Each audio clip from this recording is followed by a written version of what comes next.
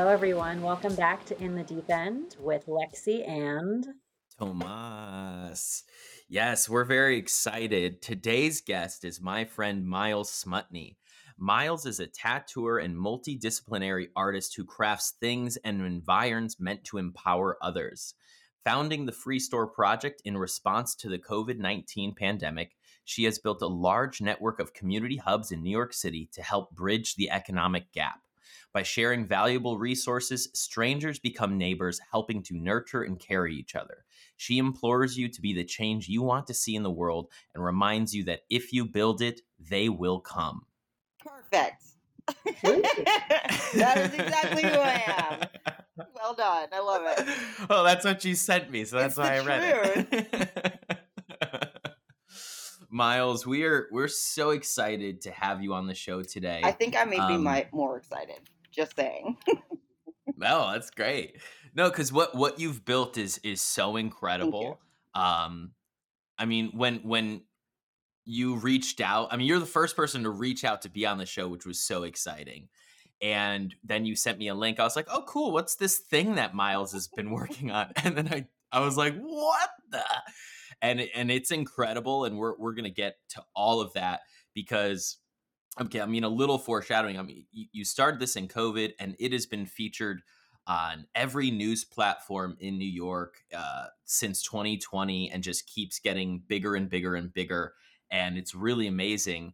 But before we get to that, to kind of understand a little bit more about where it came from and why you got into it, can you tell us kind of what you were doing in 2018, 2019? I know you're a tattooer, have been for many, many years.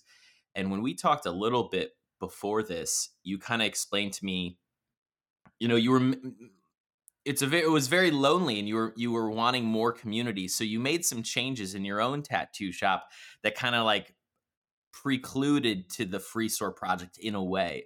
So can you kind of take us through a little bit about what was going on for you in 2018, 2019, what changes in yourself and then that you were already putting into place so that when the Free Store Project kind of was birthed out of COVID, it makes more sense. Can you get a little bit into the year or two before what was going on for you? and end of interview. Thanks so much for being here. Yeah, I mean, so basically for anyone who's listening and or anyone who's like come to this broadcast, they're going to be friends of ours. They're going to be our people, right? They're going to be like people that support other people doing things and making change and just like doing anything, something, right? To like find their voice and their truth. Like you two, like you guys were like, let's do this thing. The hardest thing for people, I think, when they have a creative idea is to start and to keep going when it gets hard. Those are like the two things, right? Like start, dude, I will tell you that like, and I'll get to the pre thing for Free Store, but when I started the Free Store, I was terrified because it was a crazy idea and all those things. And I thought it was a crazy idea. And I remember reaching out to people, finally did, and somebody was like, I'll help you. And I was like, oh man, now I gotta do it. Like, it's not this thing I can talk about anymore. Like, now I gotta do it. I'm being held accountable. Like for my back history, I started tattooing. I started working in tattoo shops when I was 16. I didn't want to go to class because I was bored. I only wanted to go to art class. And like, there was a really great bookstore named Quimby's. I grew up in Chicago. This is in the Wicker Park neighborhood. I would hang out at Quimby's most of the day or the tattoo shop, and they were like 2 doors down from each other, and there was like Kinko's right in between. So I would be like making little zines and like, working on art, and like that was my 50-foot radius, just back and forth of like doing these things. And I'd always had an interest in art. I always had an interest in tattoos. Back in those days, we had to walk uphill both ways in the snow. No, I'm kidding. Like back in those days, you had to be 21 to get tattooed in the state of Illinois. And because of the melanin, it was like really like I'm like it's ambiguous. Like my age is ambiguous, you know. So like I just walked in that shop at 16, and they were like, "Okay, maybe, like maybe she's 21, maybe she's 18." Getting tattoos at that time gave me so much more freedom because I felt like Mm. I could walk into places. And this tattoos weren't as popular back then. Like, yes, they were popular. Bikers had them. Other NBA stars had them, but the TV shows weren't out, so it wasn't socially acceptable. So a lot of people, like cashiers at the grocery store, for example, they thought I might be closer to 21. It gave me like a sense of kind of like I want to say more agency. Yeah, it was Mhm. cool. It was cool to have that kind of like power. So yeah, I've been doing that in and out. It was always what I wanted to do was travel, see the world, tattoo, and I'd been doing that up until 2020. Like, like Mhm. up until 2020, I'd been fighting for so long in this industry. Like a lot of the shops were predominantly white, predominantly male. I think for a long time I didn't know that I was like a black woman because I would act just like them and yell back at them and and then I'd get quickly corrected or fired. like, like I moved to Philly in 2007 to work at a shop. I ended up just being a counter girl. I moved again to Richmond to start a shop. We wanted to start an all black shop. And I got there and he was like, never mind, I'm happy at my job. I don't want to start another shop. And I was like, Mm. oh my God. Like I just completely, upended my life and came down here for this. And Trump won while I was there. So this was like Mhm. 2016. And I was like, I gotta get out of here, dudes. I gotta go. Like, this was right before Charlottesville, right? Like, and Charlottesville is right outside Mm. of Richmond. And Richmond is full of people who live in Charlottesville and come into Richmond to work, or vice versa. It's just like, I think it's almost as close as like Long Island in New York City. You know what I'm saying? So it was a lot of that Yeah. attitude, and like I was so uncomfortable. So the election results came in November. I left by Christmas. I came back up to New York Mhm. to cat sit, and I just never left.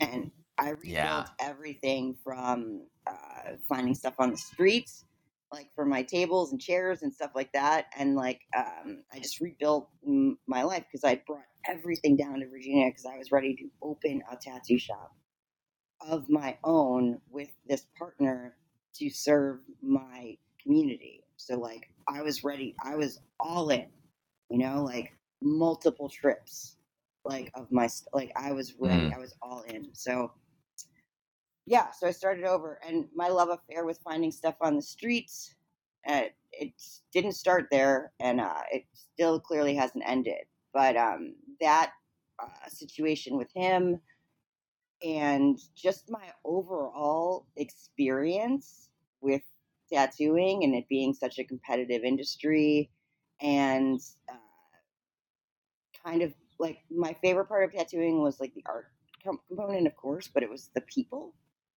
It was getting to know their stories. It Mhm. was, learn like when people are in those chairs, they'll tell you anything.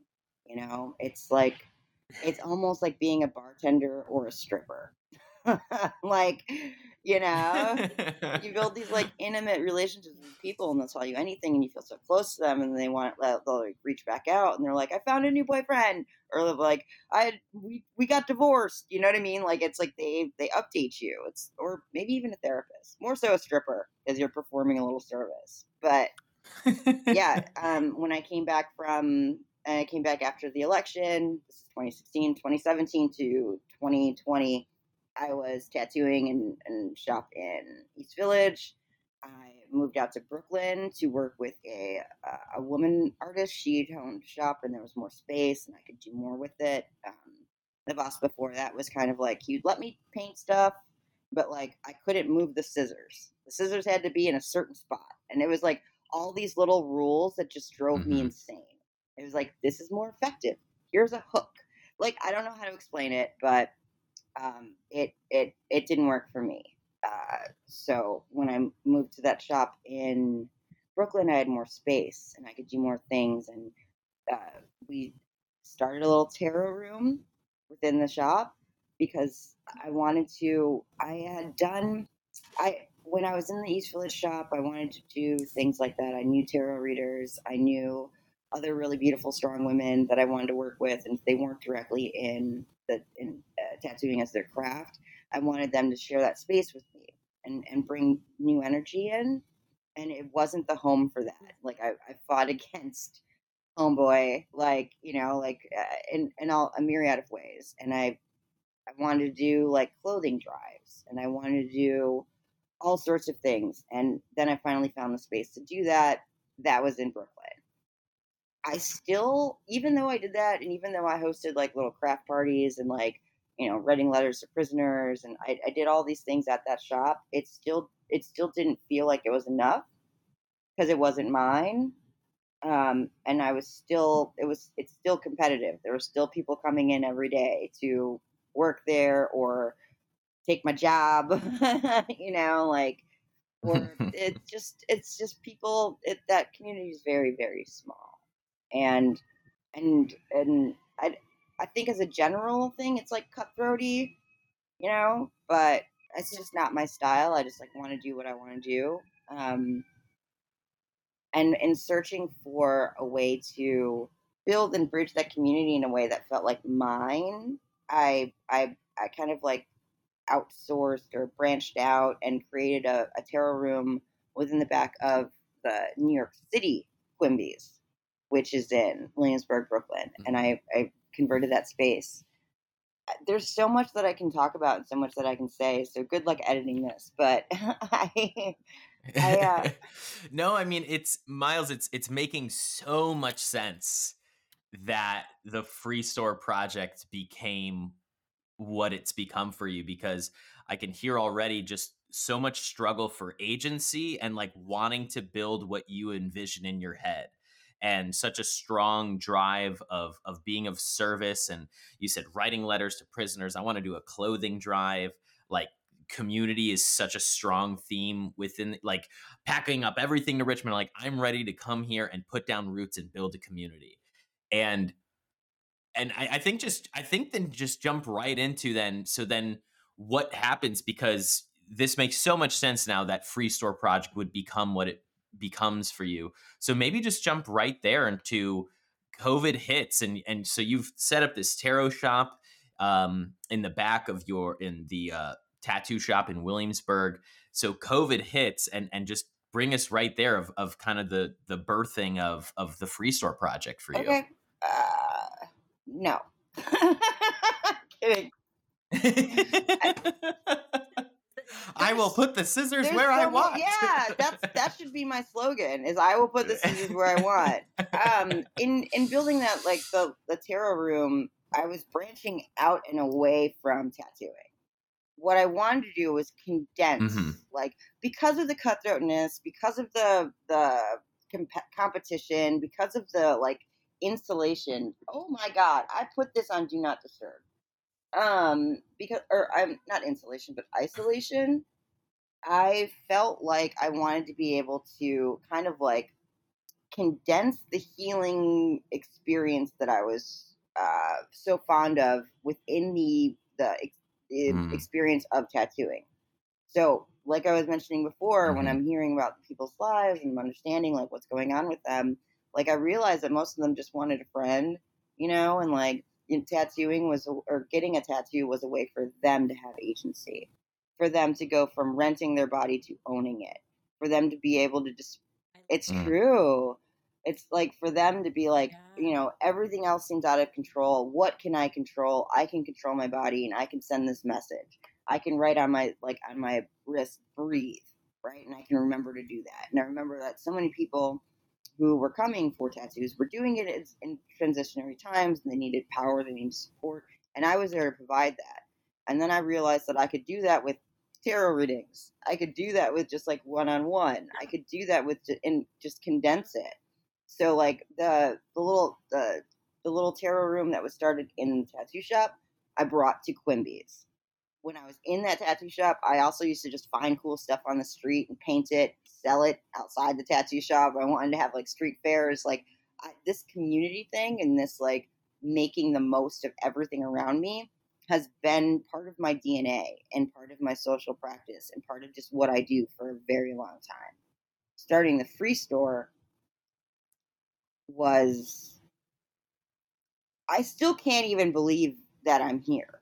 Like, I still can't even believe that I've Hmm. done it. But what happened was pan- pandemic hit. It was dark. I wasn't tattooing. I couldn't tattoo. Like, laws prohibited it. But honestly, like, I had done a flash day with a group of women at a shop in Bushwick, and that was like March 9th, I want to say, and then March 12th was the shutdown. Or it was March 12th and March 15th was the shutdown. Either way, I thought that I was veering towards this new phase, this new chapter with this team of women, and I was going to be like working with them and whatever. And then donezo, you know? And I had this I started reading tarot online on Zoom for people, but I was like making like ways around it, but like nobody had money. I didn't have money, so it was like I had to rethink everything.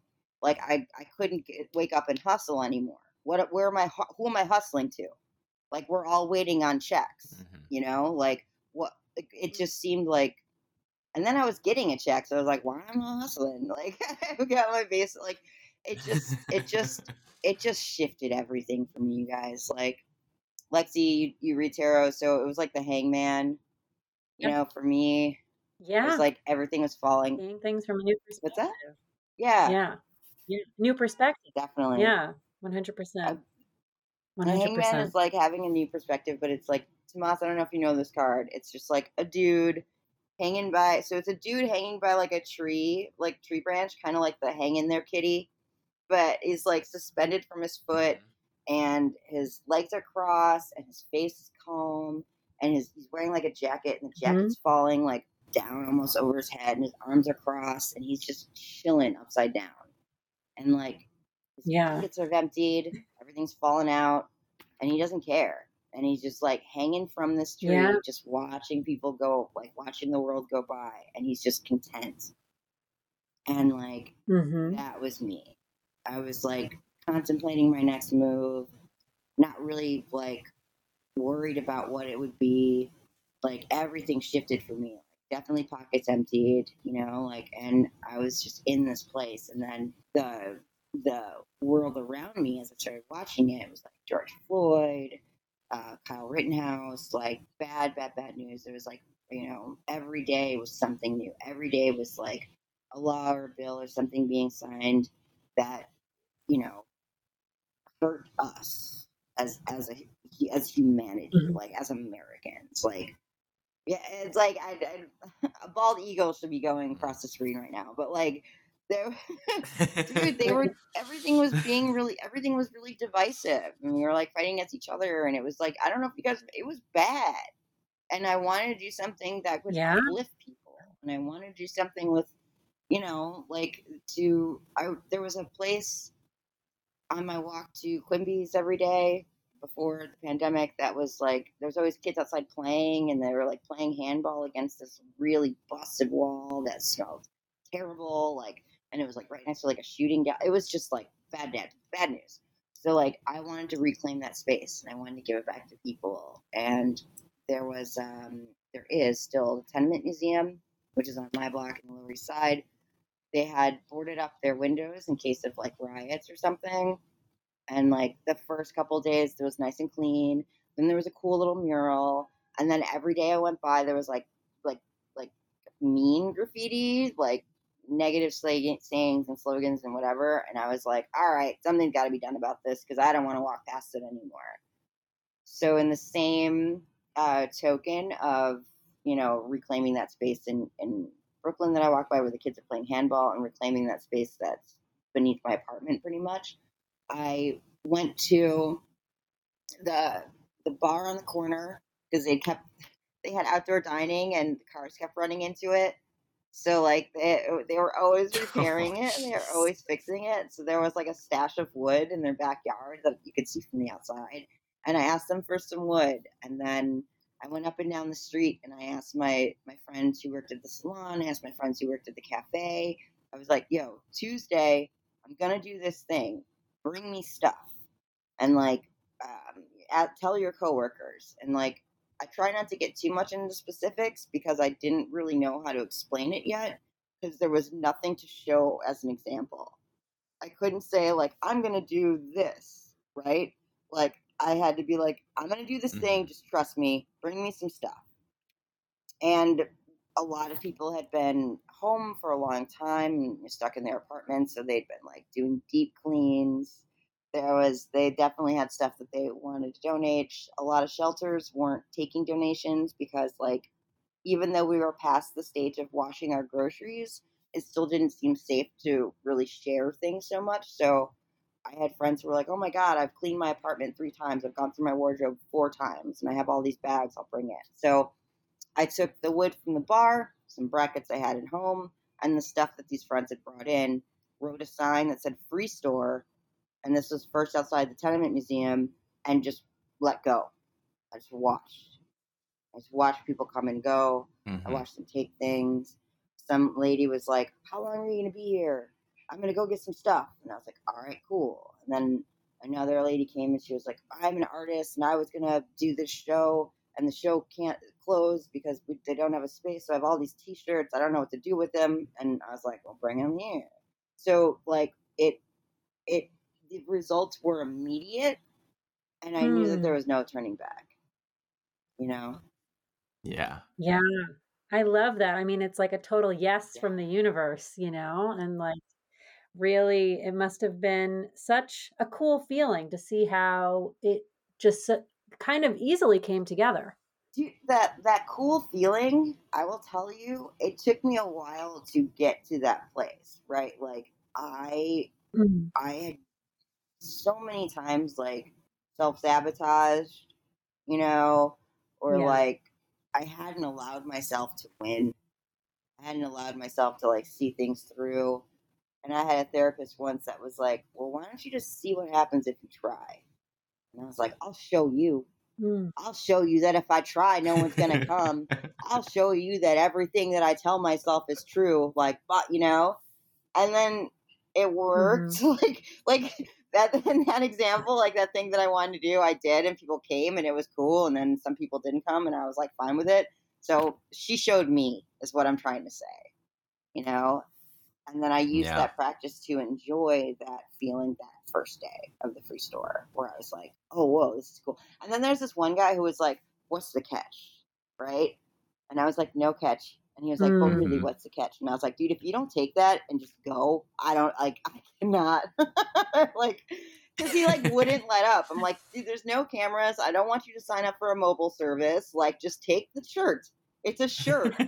Go about your day, my Just take dude. it. Just wear it and We're go away. good." Like, I think that's so it was such a New York kind of thing, like this you know what I mean? But it was Yeah. also just like that's I guess when you are on the receiving end for things, usually you feel like there's a price to pay for it, even if it's free. So Sure. Mhm. when I created this, And sorry, I got you. When I created this, I wanted to make sure that there wasn't that feeling. I wanted to make sure that this was just an yeah. autonomous. Everybody has agency. You can clean up. You can rearrange. You can do whatever you want with the space. It's public. Yeah, it's very rare when true like altruism works, and just the way you described like people coming up, "Oh, I have these shirts," like the true altruism of like wanting to like I just need to do something. I want to do something good and and I loved that just getting the wood from the bar, going to the nail salon. Do you guys have stuff? Bring stuff, bring stuff. And just it was always kind of need based, community centric of service. Like, I just need to do something. And Mm. just caught up in a perfect moment where everyone was like, I need to do something. I need to do something because the world is just a mess and I want to feel a purpose and I Mm. want to bring something better. And that moment where you put all the in that first moment where free store, right? And then not knowing what you just were spawning and creating. Was that October 2020? When was that? Okay, yeah, so that's October 2020. December 2020, you were already featured on CBS News Eye on America, and then New York One, Pix 11, NBC. So, like, how does that go from I get some wood at a bar, I hang up a sign, and I say free stuff, free store. People come, and then 2 months later, you're featured on CBS News. Like, so from that moment of inception, that just came out of all of what you described, and then you're featured on the news. Like, what happens for you in that moment, and just how does the Free Store project, it sounds like it just takes off from that It moment. does, and it did. And like the first thing that came to me via like press, and by the way, like I never sent a press release. I never reached out to any of these Hmm. outlets. They just found me. Because like, and I want to go back to something you said, like it's true altruism does work. I just don't think that it, like, the concept of true altruism works. I just don't think there's a lot of examples of Hmm. true altruism, right? So like actually trying to help people just to help people, that's fine. That's a fine and good, and like that's going to work. But like, yeah, like there's just not a lot of examples of that purity. You know what I mean? Like, and yeah, Yeah. we brought in all those people. Like I had 200 volunteers at one point, and like I had never managed anything. So the first thing I managed was the high school or my sixth grade talent show. That was the first thing I managed. I co-managed it. I think it was like Mr. Bartlett and Harold Fogel. Shout out to Harold. And then after that Harold. was the tarot room, because that was my first experience hiring people, firing people, interviewing people, understanding what it means to build a team. And then with Free Store came what Free Store was I wrote Free Store, and then I had an Instagram account. So then people reached out, news outlets reached out. They had a way and a point of contact. The first person or the first journalist who reached out was from Curbed magazine, and I will always have such a like Hmm. a place in my heart for that woman, because like she was the first person to recognize like the beauty of this project, and she got it. She understood it, and like she was asking me like what's there, what's wild, what's or not what's wild, but like what's there, and there was all this like bondage gear at one, and like flour, like half bags of flour, and it was and like yarn. So it was like people's like pandemic projects like that they just gave up on, and then like this bondage gear. And I remember like posting the article and posting like a photo of it, and like the girl whose gear it was like, that was mine. And she was like so proud to be mentioned in it. And like, because like these stores are open 24 hours a day, 7 days a week, and they're very visible. Like when you walk down the same street all the time or the same whatever, like you like, and I picked dead areas, right? So when it's revived and there's shelves and flowers and it's bold now, people take notice. And we're in New York City, so I'm not surprised that journalists were able to find what we do, right? You know what I mean? But yeah, Hmm. she was the first person to get it, and I remember telling her like I knew this would happen, meaning that I knew that people would respond well to it, because like why would you? Who's going to be mad at free stuff? Like it's a cool idea, and I knew that people would respond to it well. So that happened, and then it was like a storm, dude. Like I just opened it. It just kept coming and coming and kept coming. The CBS thing was great, and I will tell you that there's been different times. Like this was a long progression. Like we have a whole list of all the press things, and we have dated and whatever. You can kind of see like the wave of it and how response was. Like I remember gearing up for CBS and being really excited about CBS, and then we filmed, they edited, it was ready to go, and then Ukraine. CBS was pretty Mm, recent, and then I was like, yeah. oh, like I don't know how to like this. It's like I'm gonna have to wait for that to come around, right? And like that will come around when it will, and then we'll gain, because the CBS was national, so something that was like local, and like we still had people reaching out to us from like Indiana, Pennsylvania, Miami, whatever, and we'd send them handbooks and teach them how to do this. But then when we did the national thing, it was like blah, blah, blah, explosion, like inbox full, Hmm. So, and that's what I wanted. That's why I created this, because what I wanted to do was inspire others to do the same thing. Because I, yeah, I did it, and if I could do it, then they could do it. So that's the goal, is to get these all over America, all over the world, really. I had a volunteer in Taiwan, you Yeah. guys. she was just like, yeah, she was like, That's I want to do this project. What can I do? I'm a graphic designer. And then we gave her like ideas for flyers, and it was like, yo, how cool is that? You know? that's That's that's awesome. super cool. Yeah, I mean, how did this team grow, Miles? Like, can you kind of walk us through like how it started? It was kind of just you, and did people come on board quickly? How did the ball get rolling so If you fast? build it, they will come. Legit. Yeah, Legit. For yeah, honestly, like, I thought it was just going to be me, like, because I wanted a sense of purpose. I wanted to do this every day, yeah. like, and I had tons of stuff in my apartment anyway because I was had a little, love getting stuff. So like, there was stuff everywhere outside because people were leaving, and going back to Ohio or wherever they were from, and they were just leaving everything, right? So when I started this, I thought that I was going to fill the shelves alone every day. I thought that I was going to go clean it twice a day alone every day. This was my reason for waking up in the morning. This is my whole thing. Like, what else was I going to do with my time, right? Like, so I was fully prepared to take this on by myself. But I did have an Instagram and I had an email account, and I wrote those on the shelves, and then people reached out. And the same with that first day when I did it the first time, there was people that were like, "Do you want help? How can I help you?" And I was like, "I don't know yet." Like, I don't know. We've been open for an hour. I'll tell you. I'll circle back.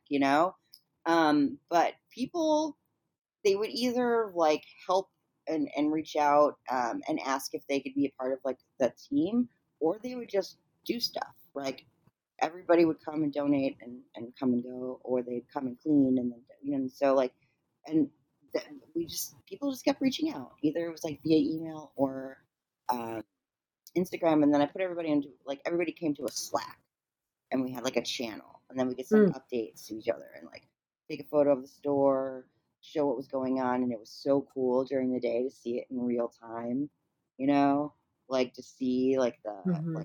this lamp was here, now it's gone. This was full of clothes, now they're gone. Yeah. Oh, it was empty, now it's full of clothes again. It was like, whoa, like you get evidence, like you could see it transition. So that was really rad. So that's how the ball got rolling, was just starting, and then it just picked up momentum and speed. And Miles, can you go into, because I'm realizing I know exactly what, because I've done a lot of research on it, but it's a little bit ambiguous to people who might be listening. Because can you tell us literally like what the free store project? So it's a bunch of kiosks, right? And what started as, hey, can I get some wood behind your bar? You've developed into now.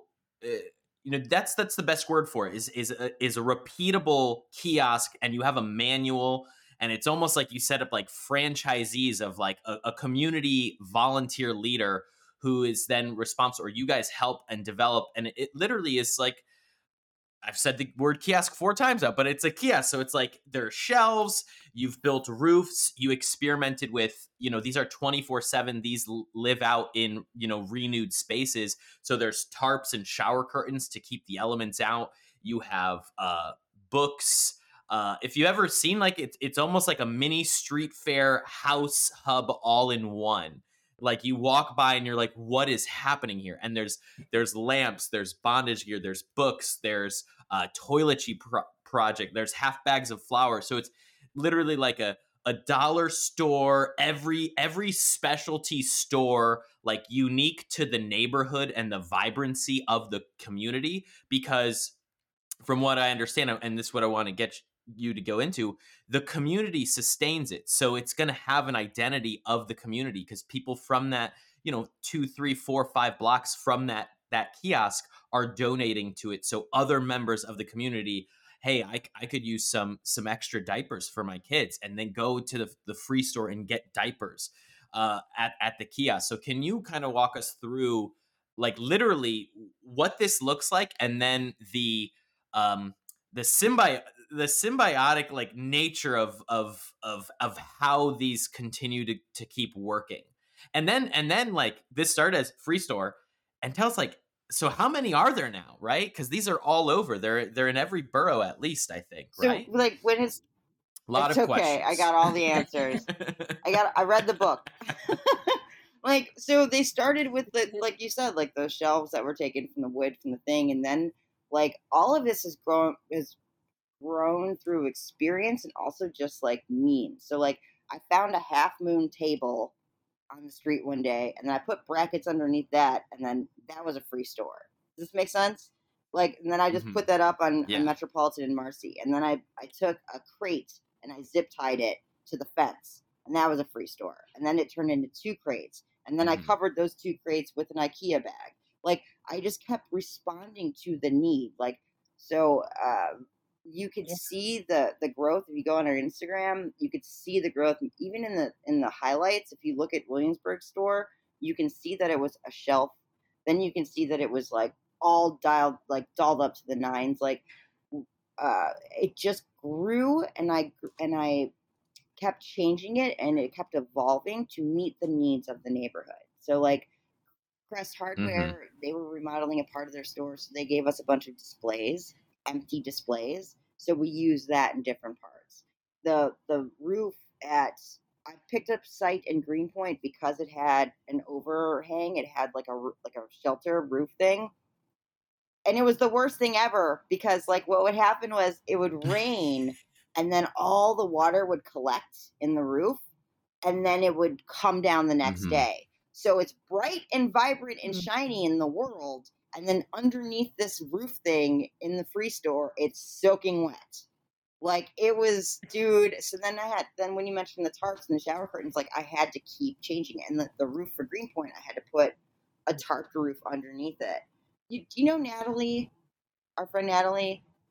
You probably know her. She's awesome. She helped me out a lot in the beginning, and the two of us were like, I had an idea to attach the tarp to the existing roof that was at the on the structure. So me Mhm. and her like throwing wire over from one side to the other, like trying to get it up. Like I went up on the ladder and the ladder fell out from under me. Like this is all trial and error. And when you use the word experiment, Yeah. that's what this was. So perfecting it and getting it to the Yeah. place, like an architect started volunteering with us, and then another architect Wow. started volunteering with us, and like when we built the one for PS18, a lawyer volunteered with us, and that lawyer was like, "Do you want to be a nonprofit?" And I was like, "What's that?" You know. And then we worked together to like draft bylaws, and I'm like, "This is happening. This is happening." Yeah. And with now the kiosks and the way they are is we've kind of perfected it. I've gotten to a place now Mhm. like where I know what's going to work and what's not. People will continue to surprise me, weather won't. But like it's just like that right now we have a location in the Lower East Side, and the shower curtains keep getting stolen. They used to get stolen at a lot of the different locations because unhoused, for the most part, would keep them to like as shelter or protector or Mhm. protection for themselves for the elements. And then we'd be like, man, that's gonna like because then all the clothes get wet, all the books get wet, right? And like one of the special things, like you'd mentioned about the contents of the store representing the neighborhood is like when you're in Greenpoint and you see like these Polish cookbooks, or like a message falls out from a frame of like a crocheted picture and it's in this like different languages and stuff like that. Like it's you get to be kind of a voyeur into the neighborhood and the people who donate. And the Greenpoint store was our busiest store because it was right next to all these doctors' offices. So there were people who took two or three trains and buses in, so they would make it a point to go to the free store, and they relied on it. And especially parents, because kids grow out of clothes so fast, to have this as a resource for them is super important. And we want to Mhm. rebuild a lot of the locations that closed. Locations closed because of progress. I did this stuff without permission. I was like, there's a wall, I got wood, it's mine now. Right? So like Mm. when the building sold or there was construction or whatever, like no more free store. What I'm trying to do now is rebuild, and we do have those handbooks, like you mentioned, in those materials. So if anybody wants to build one, we'll send them out. Here you go. Here's the thing, and here's a blueprint. And we're working to perfect the blueprint. And uh, our goal now is to team up with NYCHA. I started talks with them. They have there's a That's New York City Housing Authority, New York right? City Housing Authority. Yeah. They have 331 complexes throughout all 5 boroughs. We have, or have had at some point, like 17 free stores within 5 boroughs. So it's like 17, 331, but like we've done one collaboration with Frederick Douglass Houses, which is not for West Side. And what we saw was what we wanted, which was that marriage, dude. You know what I mean, baby? Like the woman from the tennis association who runs the community center. She was like, "They be bringing us some good stuff," like people who would have walked around that building and had been walking around that building to get to the train for a very long time. We're now purposely cutting through, and we're now purposely bringing things. We did that, and like right now, I've reconnected with those same architects. I'm driving them crazy because I'm like, let's go, but like we we got it. We got a formula now and a system. What started as it's an experiment. You have an hypothesis, you know what I mean, and then you try it a bunch of different times, then you figure out what works, and like you go from there. And that's where I'm at. Is just going from there. And I've always believed in to start with what you have, work with what you have, start with where you are, right? And with this, like I'm in talks with them. I'm terrified. 331 is a lot. What, like, I'm terrified. We're starting with 4. 4 is a lot. No, it's not a lot. But like 4 good ones is a lot, right? 4 of me finding half moon tables, that's different. I could do that all day, right? But I want to build something that lasts. But I know I can, and I'm not scared anymore. It's like it's beautiful to hear this like deep belief and almost like a mission. And you so like believe it deep inside that it feels like it doesn't matter what else happens. Like you feel so strong within that this is going to be birthed no matter what, and it's happening right now, which is it's really beautiful. I mean, and also rare, really rare to have such conviction over something you really believe in. So like to the people listening, I think like that's something really important to take in is that despite obstacles, you just still proceed. I think it's really That's what beautiful. I was saying at the beginning of this. It's hard to start and it's hard to keep going. There's been plenty of Yeah, disappointments. There's been plenty of times where I've reached into sure. something and been like, "What? Why would you leave this here?" Like then, there's been other like but you just keep going, and I think that's the hardest part for a lot of people, and imagine if I didn't wake up that day. Myles, can you? Sorry, I was like that day when I told everybody to come on Tuesday. Like, what if I got scared and I didn't do it? Like, what if I was like, oh, I meant Thursday. You know what I mean? Which is something I would have done like 4 years ago or something, or probably a lot longer ago. But you know what I mean, Yeah. right? Yeah, but you didn't. You didn't. And Myles, you said it at the beginning and you just said it again, but I mean it could have been so easy to give up at Yeah, any one of these points. Like the shower curtains keep getting, they took down another store. Like I can't do this anymore. I right. can't do It's this anymore. tiring. It's hard. It's got to be hard work. Oh my gosh. Yeah, and I want, because you said so beautifully, like the hardest part is just starting. Like, what if I didn't wake up that day, and go do it? And then how do you keep going? How do you take those hits and get through it? All the every one of these challenges could just be a great excuse to be like, okay, I've done a lot. I'm gonna give up. I'm gonna let someone else do this. What do you do in those tough times to not quit? I wish I'd gone to therapy, but I didn't. I really do. Like looking back, I really wish I did, But like what I did, like so there was one location that got taken down. I think it was like twice.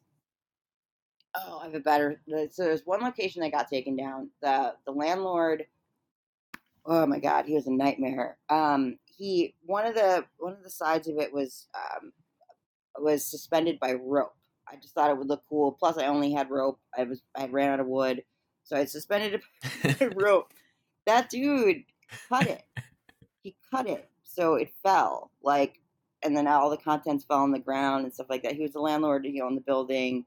He was never there. That building, I looked it up like in the Google Earth image or whatever. It was from like 2011, and it was just as decrepit as it was when I turned it into a free store. Like, and when I would go to the free store Mm-hmm. before he cut it down, he would pretend to be on the phone with the cops. Like, he would just be like trying to intimidate me to make me like leave or give up on it. So one night he cut it down. All the contents of the store fell. So the next day, somebody messaged me on Instagram and like sent me a picture, and there was like, vases and candles and stuff that were like broken and glass and everywhere. And I was like, oh my god, the kids play there. Like this is the opposite of what I wanted, right? Was to like make the space look better. So Mm-hmm. we were up at a church cleaning out the church basement because they were about to donate a bunch, or they were donating us a bunch of stuff, and we were like, all right, well, we're gonna go down there, we're gonna rebuild. I had my tools in the back seat. We go down there and we pull up. All the dudes who play dominoes from across the street, they had their ladders out, Yeah. they had their tools out, they had like beer flowing in their cups, they had music blaring, and they were fixing the store. And like I like rolled up and I was like, oh my god, my heart, and like they'd fix the Mm. store better than I would had done. Like it was like industrial stuff like they had, and they were like, we got you, mommy, and I was like, yes. Like, I love dude, that's that. how you keep going, And like, there Yeah. was one store is on Newton. It got taken down, I think, twice. I'm gonna say twice. I'm not sure. And I remember just being like deaded because like I was like, not today, Satan. Like I'm gonna go replace. Like what else? It was what else was I gonna do? Right? Like what else was I Mhm. gonna do?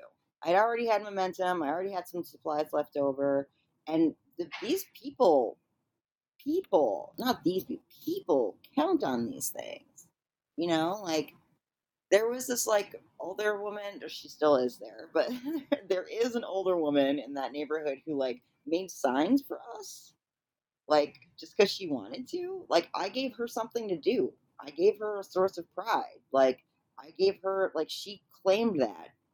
Her best friend claimed it a little bit too much. We'll say that, but like I didn't want to. I didn't want to be like the system lets people down. People can let people down. I know, like this was started because of the terrible news and the terrible events. Like I didn't want to be another source of disappointment. I wanted people to see me fighting for Mm-hmm. it. I wanted to see like I wanted kids to see me fight for this. You know what I mean? Like Mm. I'm doing it for them, and I think that it's important that I keep trying. And like again, what it was, maybe this was a Wednesday. What was I doing that Wednesday that I couldn't just replace the store? So I did. Like it is hard to keep going. Everything's hard. Everything. You just have to look for Yeah. the silver Yeah. lining. But it's when you Mhm. like that whole like if you love what you do, you won't work a day in your life. That's a lie. Like you'll work harder than you ever have, but you'll feel so good doing it. Like when I came home and I was tired and I Yeah. had like cuts everywhere and like my whatever. Like I was so pleased and proud of myself. Like not because of external things, but because I did it. Because I didn't bail, because maybe what that therapist said like sunk in me, like what would happen if you tried. I still live by Mm. that, and I like to see it, and I like to keep pushing myself. But next time I'm gonna get a therapist. Additional support. But yeah, that's my answer to that. What do you guys get to Yeah. talk? What do you do? What do you do when you're up against the wall? We're here to learn about you and kind of, pick your brain. This is, we chime in about us if it's relevant, but this is very different, I think, from what both Tomas and I do. I mean, we both like to be in service as well, but in very different ways from this. I mean, it just is so I'm getting the word pure. It's just I mean, I think you said that earlier. It just is so pure and like just like giving for the and there isn't enough of that. I think you're so right. There is not enough of just pure giving. And like giving for the sake of giving. And like this attitude of abundance. I talk about this all the time. Tomas is probably like, abundance again. But Hey, like, we love we abundance, love Lexi. abundance, but Get like in there. giving, when you give freely, you get more. It's like a simple concept that many people don't understand. And if it's openly given, you just get so much back in unexpected ways, and that's just so much of what this sounds like. It's a gift. It's a gift to so many people. Like the energy around it feels so vibrant. People are coming to it, and like one of the things with my volunteers and people that help me and my team and everybody who got involved is I never put anybody in a position where they would fail, right? Like I always was able to like most of the people who come to the project, like they don't have a lot of freedom maybe in their own job. And here I'm like, well, what do you want to do? What do you like to do? Okay, cool. You want to do that? Like I'm giving them opportunities to thrive and be part of. So then they bring that excited energy. They're not coming to bump, right? They're not coming like, oh man, I got to go to the free store again because Myles needs me to fold. Like they're like, I love clothes. I hate clothes. I hate dealing with them. Like I mean, I wear them. I have to, but like I'm not like the like. I worked in set design and I worked in retail display, and like we were like, I think I've been Mhm. traumatized because like the stylist team would be like, "Don't touch the mannequins. That's ours," and I'm like, "Okay, I'm just putting this bubble or this balloon up, or whatever it was that we were doing." Like, but like I didn't like the clothing aspect of it. But then there were people who were like merchandise kings and queens, right? And I was like, "Do you, boo?" Like I would never make them like haul stuff if they're good. Like I don't know how to explain this, but I put everyone in positions to win, so they would bring that energy to the project. Yeah. And like that's Yeah. why I think it works, and that's why I think it's pure, and that's why I think people get excited about it. And if they didn't want to be on the Slack, cool. They didn't want to do the check-ins, cool. Like I don't care. You know what I mean? Like I want somebody to want to be there. I want someone to want to be a part of it. I wasn't trying to like overly, micromanage their experience. And when it comes to the Mhm. like the handbook and stuff, like someone suggested that. She was like, "Can I just start putting some stories together?" Yeah. "Oh, can I add something to it?" Yeah. Like everything just happened like Yeah. purely like we developed like mentors, like volunteer mentors that would teach the new ones that would come in like what to do, and then it was like this community, and then like you would volunteers see each other at the grocery store and be like, "Yo, yo," like we connect. You guys, Uh-huh. there was two women who lived in the same building across the street from the Newton store. They lived in the same building for 4 years and had never said hello to each other, never met each other, and then they like met at the store when they were like fixing books. You know?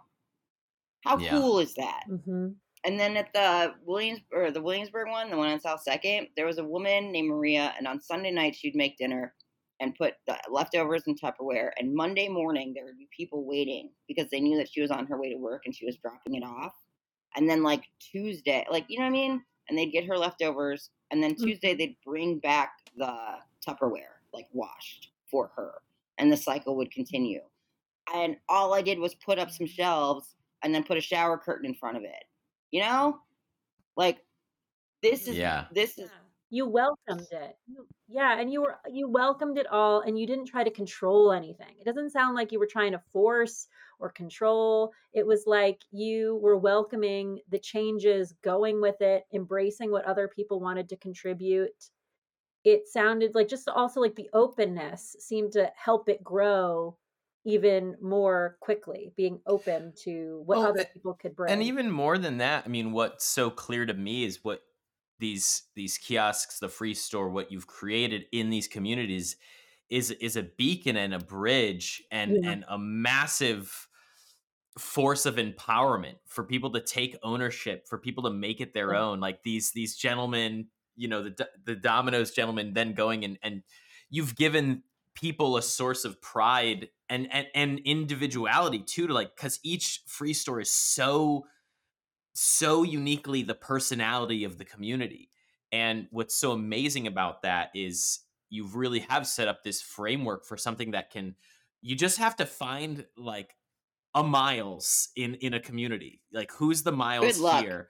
And then the other people like Myles, not all of it, but and then the other people will and people will make the sacrifice of what they can and the time they can and where they're, it's just like, if you give people the space and opportunity to be of service and to do something good, we will do it. Like, I believe in the good of humanity, but like, give us an opportunity to show our true colors, and we might surprise you. And you've given people that opportunity.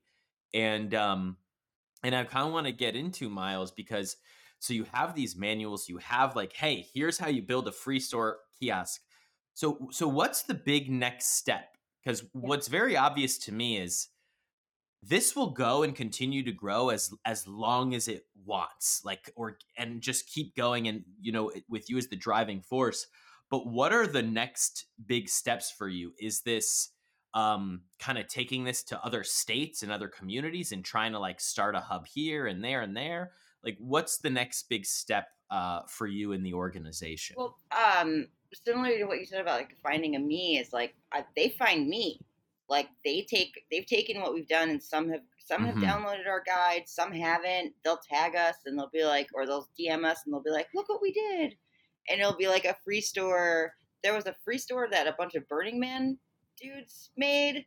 I think it's called like free store burning free store. Like there's like a free store that's like a pantry in like outside of Philadelphia, which is like literally just like I think it's an IKEA armoire that they like weather sealed and lined with maybe a tarp. Like people are adapting this idea to meet their own needs, and then they're just doing it. So it's like I'm just offering the tools, and then they can just go and run with it, because I learned. I mean, trust me, I tried to control this, and there was no way.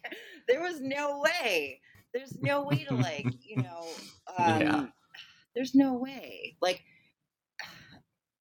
it was. There was.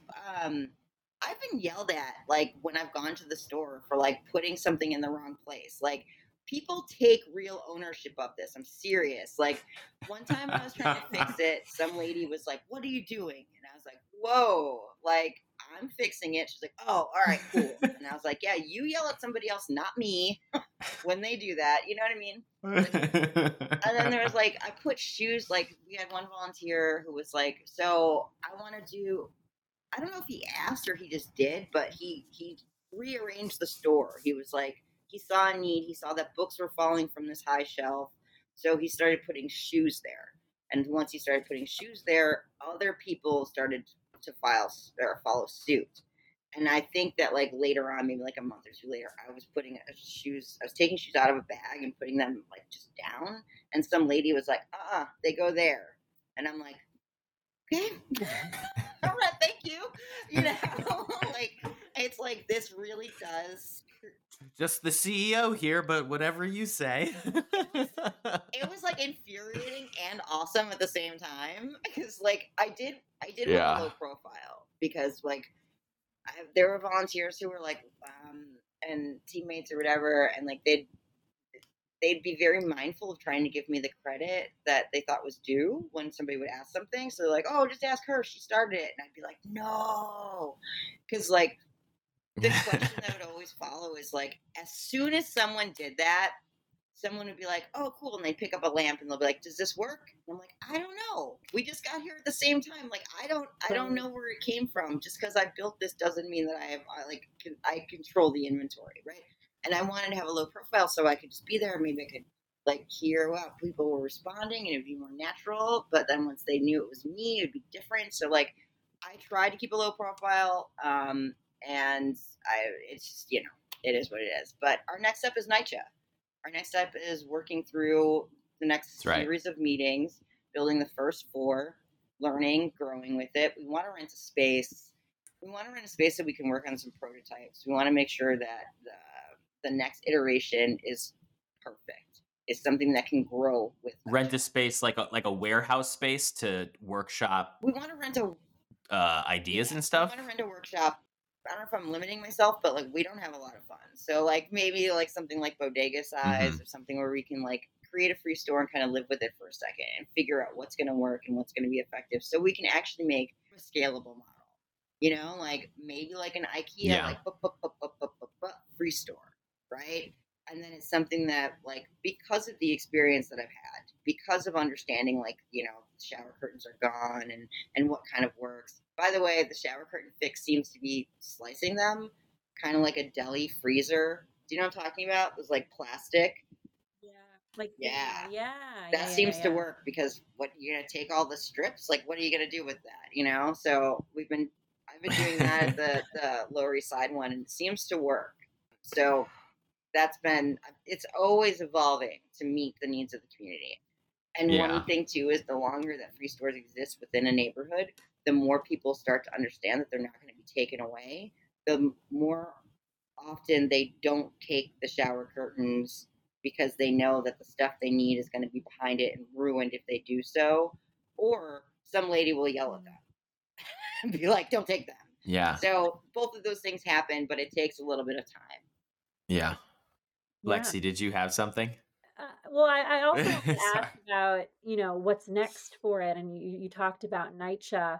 Um, is there anything else on the horizon in terms of like, like what do you really, what would be your dream version of this? Do you know? Are you kind of just rolling with it, or have you thought about like bigger, what you would want for the My free dream store? version of this would be to get a warehouse, like Tomas says. Like, I know that I'm saying, like what he said, like, I want a Yeah. big space and I want to be able to prototype different versions of this structure, of this kiosk that can be shipped out or modeled out. Like, they'll still change and grow and Yeah. evolve with the neighborhood. They'll still be, whatever. But I would like them to be easy. I would like, when somebody in Des Moines hits me up and like maybe that person doesn't have a meet, right? And doesn't have like a couple of volunteers. It's hard. It's hard.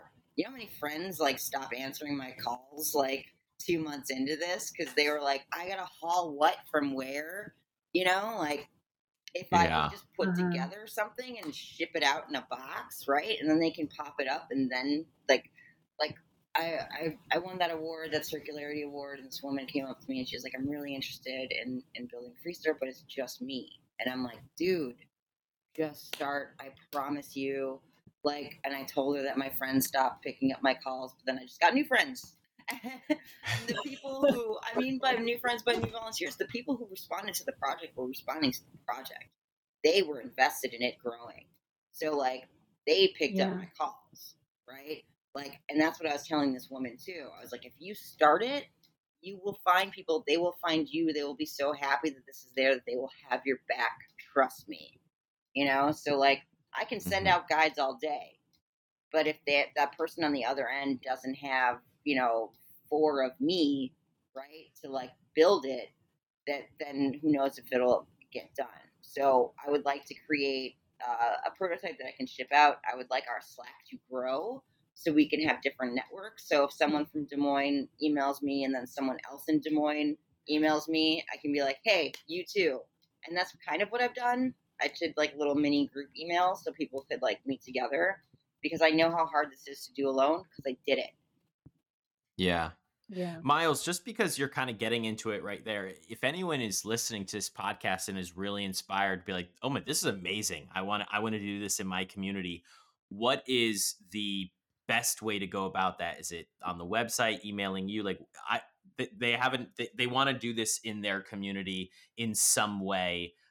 What's the best way to kind of through you guys and your help and guidance and what you guys offer? What's the best way for someone to follow There's through a on that contact form on and the get started? website, and it comes, I think, automatically. The response is like, "Thank you for your inquiry. If you're interested in our how-to handbook, here's the link below." So that comes to them, but there's also an opportunity where they can send me a direct message. So if there are specific questions, they can ask that. And then I would like them. What I would like is, like I said, building the Slack. So we have this like team, so you can like be on the Slack and see a free store in Miami, scroll a little bit and see one in Portland, Portugal, like that's what I want. Like that's what I would love to see is That's this grow and awesome. expand and have a community of people that care about reducing waste. Because what was great about having multiple locations at one time was we could share advice. If someone was like, man, we keep getting baby seats or car seats over here, what should we do? Someone else was like, oh, donate them to Little Essentials. And it was like, boom, done. Like, so we find these new routes through each other. And it was all these people that were not my friends, who were unwilling.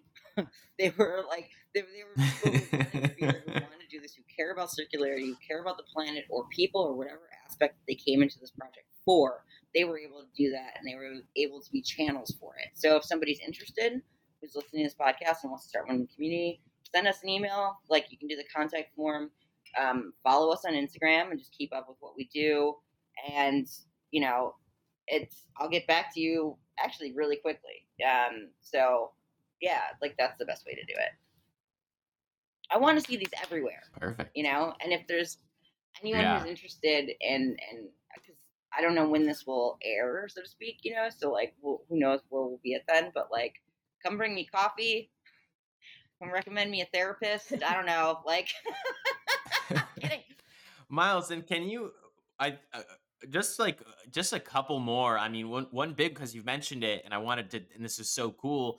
You and your organization, the Free Store Project, you were chosen as the 2023 Circularity Champion, which was awarded by Barnard College, Columbia Climate School, and the Manhattan Borough President, Mark Levine. So can you, and this ceremony was like a week or two ago, right? Just happened. So can you kind of tell us about how that came to be, and more of like just a little bit more about that? Because I've also seen from you speak in the city on a lot of panels about resiliency and sustainability, and that's such a big piece of the Free Store Project, is like, hey, what are you not using that someone else can use? And that's just this circularity, if you will, of reducing waste, and that's, we need that. So can you kind of talk a little bit about what that was and how that came to be with the 2023 Circularity Award? Absolutely. I mean, it was an honor to be chosen for this. And what was really cool was not only was I chosen, but nominees for this was from the public. I didn't even know, like, same with the press. I didn't reach out. Like, this was public. The public nominated us. And then I went to the website and I saw our picture on it. And I was like, oh, all right. Okay. I guess, do I have to fill this out? It's like, it seems like we're already in it. So, yeah, I didn't even know Columbia Climate School existed. I knew Columbia existed, but I didn't even know they had a specific. I have a GED, right? So to walk across that stage at Barnard and tell people about what it is that I'm doing, show people what I'm doing, is absolutely incredible. Like, but yeah, it was the circular economy is this thing where people share, reuse, reduce, and like, the Free Store takes it a little bit more by like restoring communities and creating resiliency. Like, it's also called solidarity economy. There's different words for it, but now it's actually getting the credit that it deserves and the attention. And bless Barnard for giving us this platform, because it legitimizes what we do. It's not just like running around and composting and scavenging trash. It's like saving the planet, because there's so much stuff that's out there, so much stuff that's produced. We don't need it. I mean, like, if you go and buy nothing, like, or you walk around the city, how many mirrors do you see? And when you're walking down the street, you know what I mean? Like, there are so many mirrors already. Some of them aren't even broken. Most of them aren't even broken, honestly. Like, so why are we still producing so much stuff when we have so much stuff? You've been to a dollar store, right? Yeah. You've been to a dollar store. Like, you've seen the amount of stuff, dude. Yeah. And like, they have back stock of that stuff. Like, it's absurd.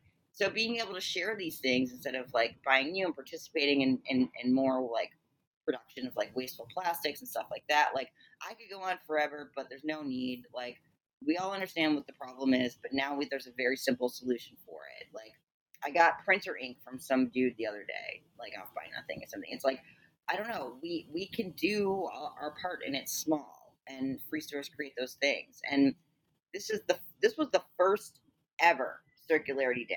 Like, this is the first one, and I was nominated and I won. And then it's going to be a yearly thing. So hopefully I win next year too. Like, it's cool to be celebrated on this platform. Does it come with a grant and funding? I wish it came with a scholarship. I wanted to go to law school, dude. Yeah. I wish it came with a scholarship or something. I should have asked, but I'll follow up with an email later. Yeah. I feel like this is really important Yeah. because there was a lot of people, not our people, but a lot of people who thought like what I was doing was just for the pandemic, right? They're like, pandemic's over. What's wrong? It's like, are you kidding me? Like, are you kidding me? Like, there was problems before the pandemic. There's gonna be problems long after. So, like, and this also harkens to the not giving up part, right? Because the response changed, volunteerism dropped. People like the team was like people went back to work. They were like, I don't like, and then for Barnard to like swoop in and be like, good job, was like, whoa, cool, like. Just don't give up. Don't quit before the miracle happens, as they say. But like, it was like so rad, dude, to like get that. And Mark Levine is awesome. Like as like a politician, like I thought he was really funny, charismatic, and a lot of them aren't. But like, Yeah. I like that he seems to have a vested interest in the environment. We'll see. I'm definitely going to talk to him very soon. I am running for district leader of the Lower East Side. So Woo! that's what I'm doing at the end of his. Is this your first official announcement on a platform? Yes. All right, let's go. Right now, I'm just petitioning. So it's a couple things. You have to petition. You have to get enough public support that you're actually on the ballot. Then when I'm on the ballot, I'm officially running. But I remember Mark Levine at the end of his speech is like when he was kind of closing out the ceremony was like encouraging us as circularity champions and leaders to get more involved in the government and on the city level, And I remember looking around and we were like, are you kidding me? Like, we do a lot.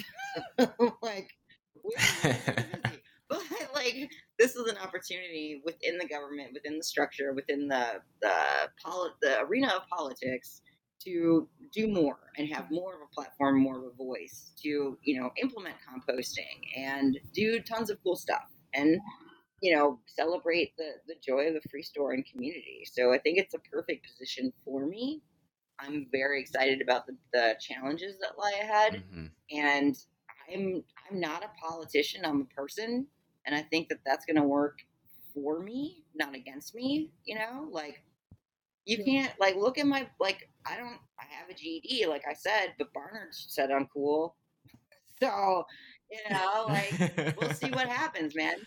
Barnard said I'm cool, vote for me. I mean, you can't like look at my work speaks for itself. I'm not coming in here making promises that I'm all of a sudden going to be someone I'm not. I'm coming in saying like, this is who I am. This is what I do. If like I'm not chosen for office, then that's like I'm trying to be nice. But if I'm not chosen. No, Myles. It's this is amazing. I mean, why we were so excited about having you on. I mean, even learning more and more, in this interview with you today is truly, the cheesiest of lines of like, if you build it, they will come. But like, your story could not be more of a manifestation of that. Right. Of, I see something and I got to do something. And, fast forward, it's October 2020, fast forward to March of 2023. And it's incredible what you've built and what you've given opportunity for others to be invested in. And there's no sign of it stopping anytime soon. Yeah. And just open like to what comes, I just, and like, cause it seemed like you didn't have any expectation. You just did it because you wanted to do it. And and I feel like that's been such, I think it speaks for itself. I mean, what it's able to lead to, being present and just doing what you need to do in the moment and just, following that and not trying to put too many constraints on it. And I'm running because I want to do it. I'm running also because somebody told me I can't. So I was like, oh, really? You? It's the same thing. It's like, I can. Like, there's nothing more important than than being an example. And like you said, like I built this thing so that other people could find their voice and find their power. Like I think a lot of us, maybe even culturally, it's like we wait for somebody else to do it, and then we're like, then we'll get behind it. I don't think a lot of us are taught or groomed, I think, to be like, yeah, I can do anything. Like we say that when you're a kid, and then it kind of gets beat out of you by the time you're an adult, right? And I think that what I am is an example that, yeah, you can do anything. Yeah. No, it's really good, Myles. This is Yeah, you're a rock star. I already knew you were a rock star, but this is just this was so awesome. inspiring.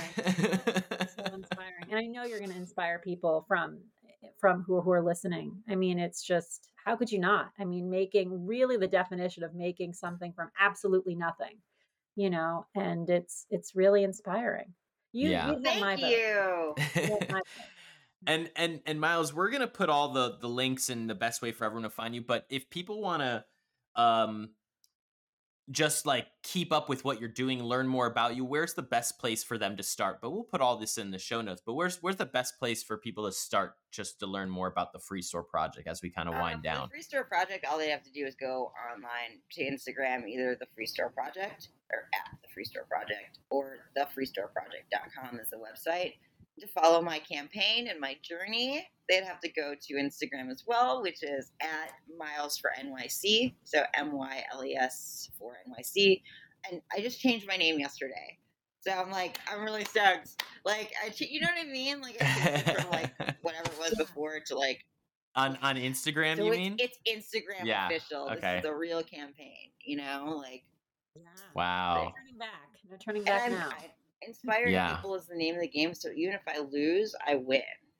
Yeah, Mhm. 100%. I mean, you already have one in so many ways, It's like, look at this amazing thing that you've created and still are in the process of creating. It's, like being in office would be great, but it's a bonus. It's like it's not the goal, it's part of the journey, Definitely.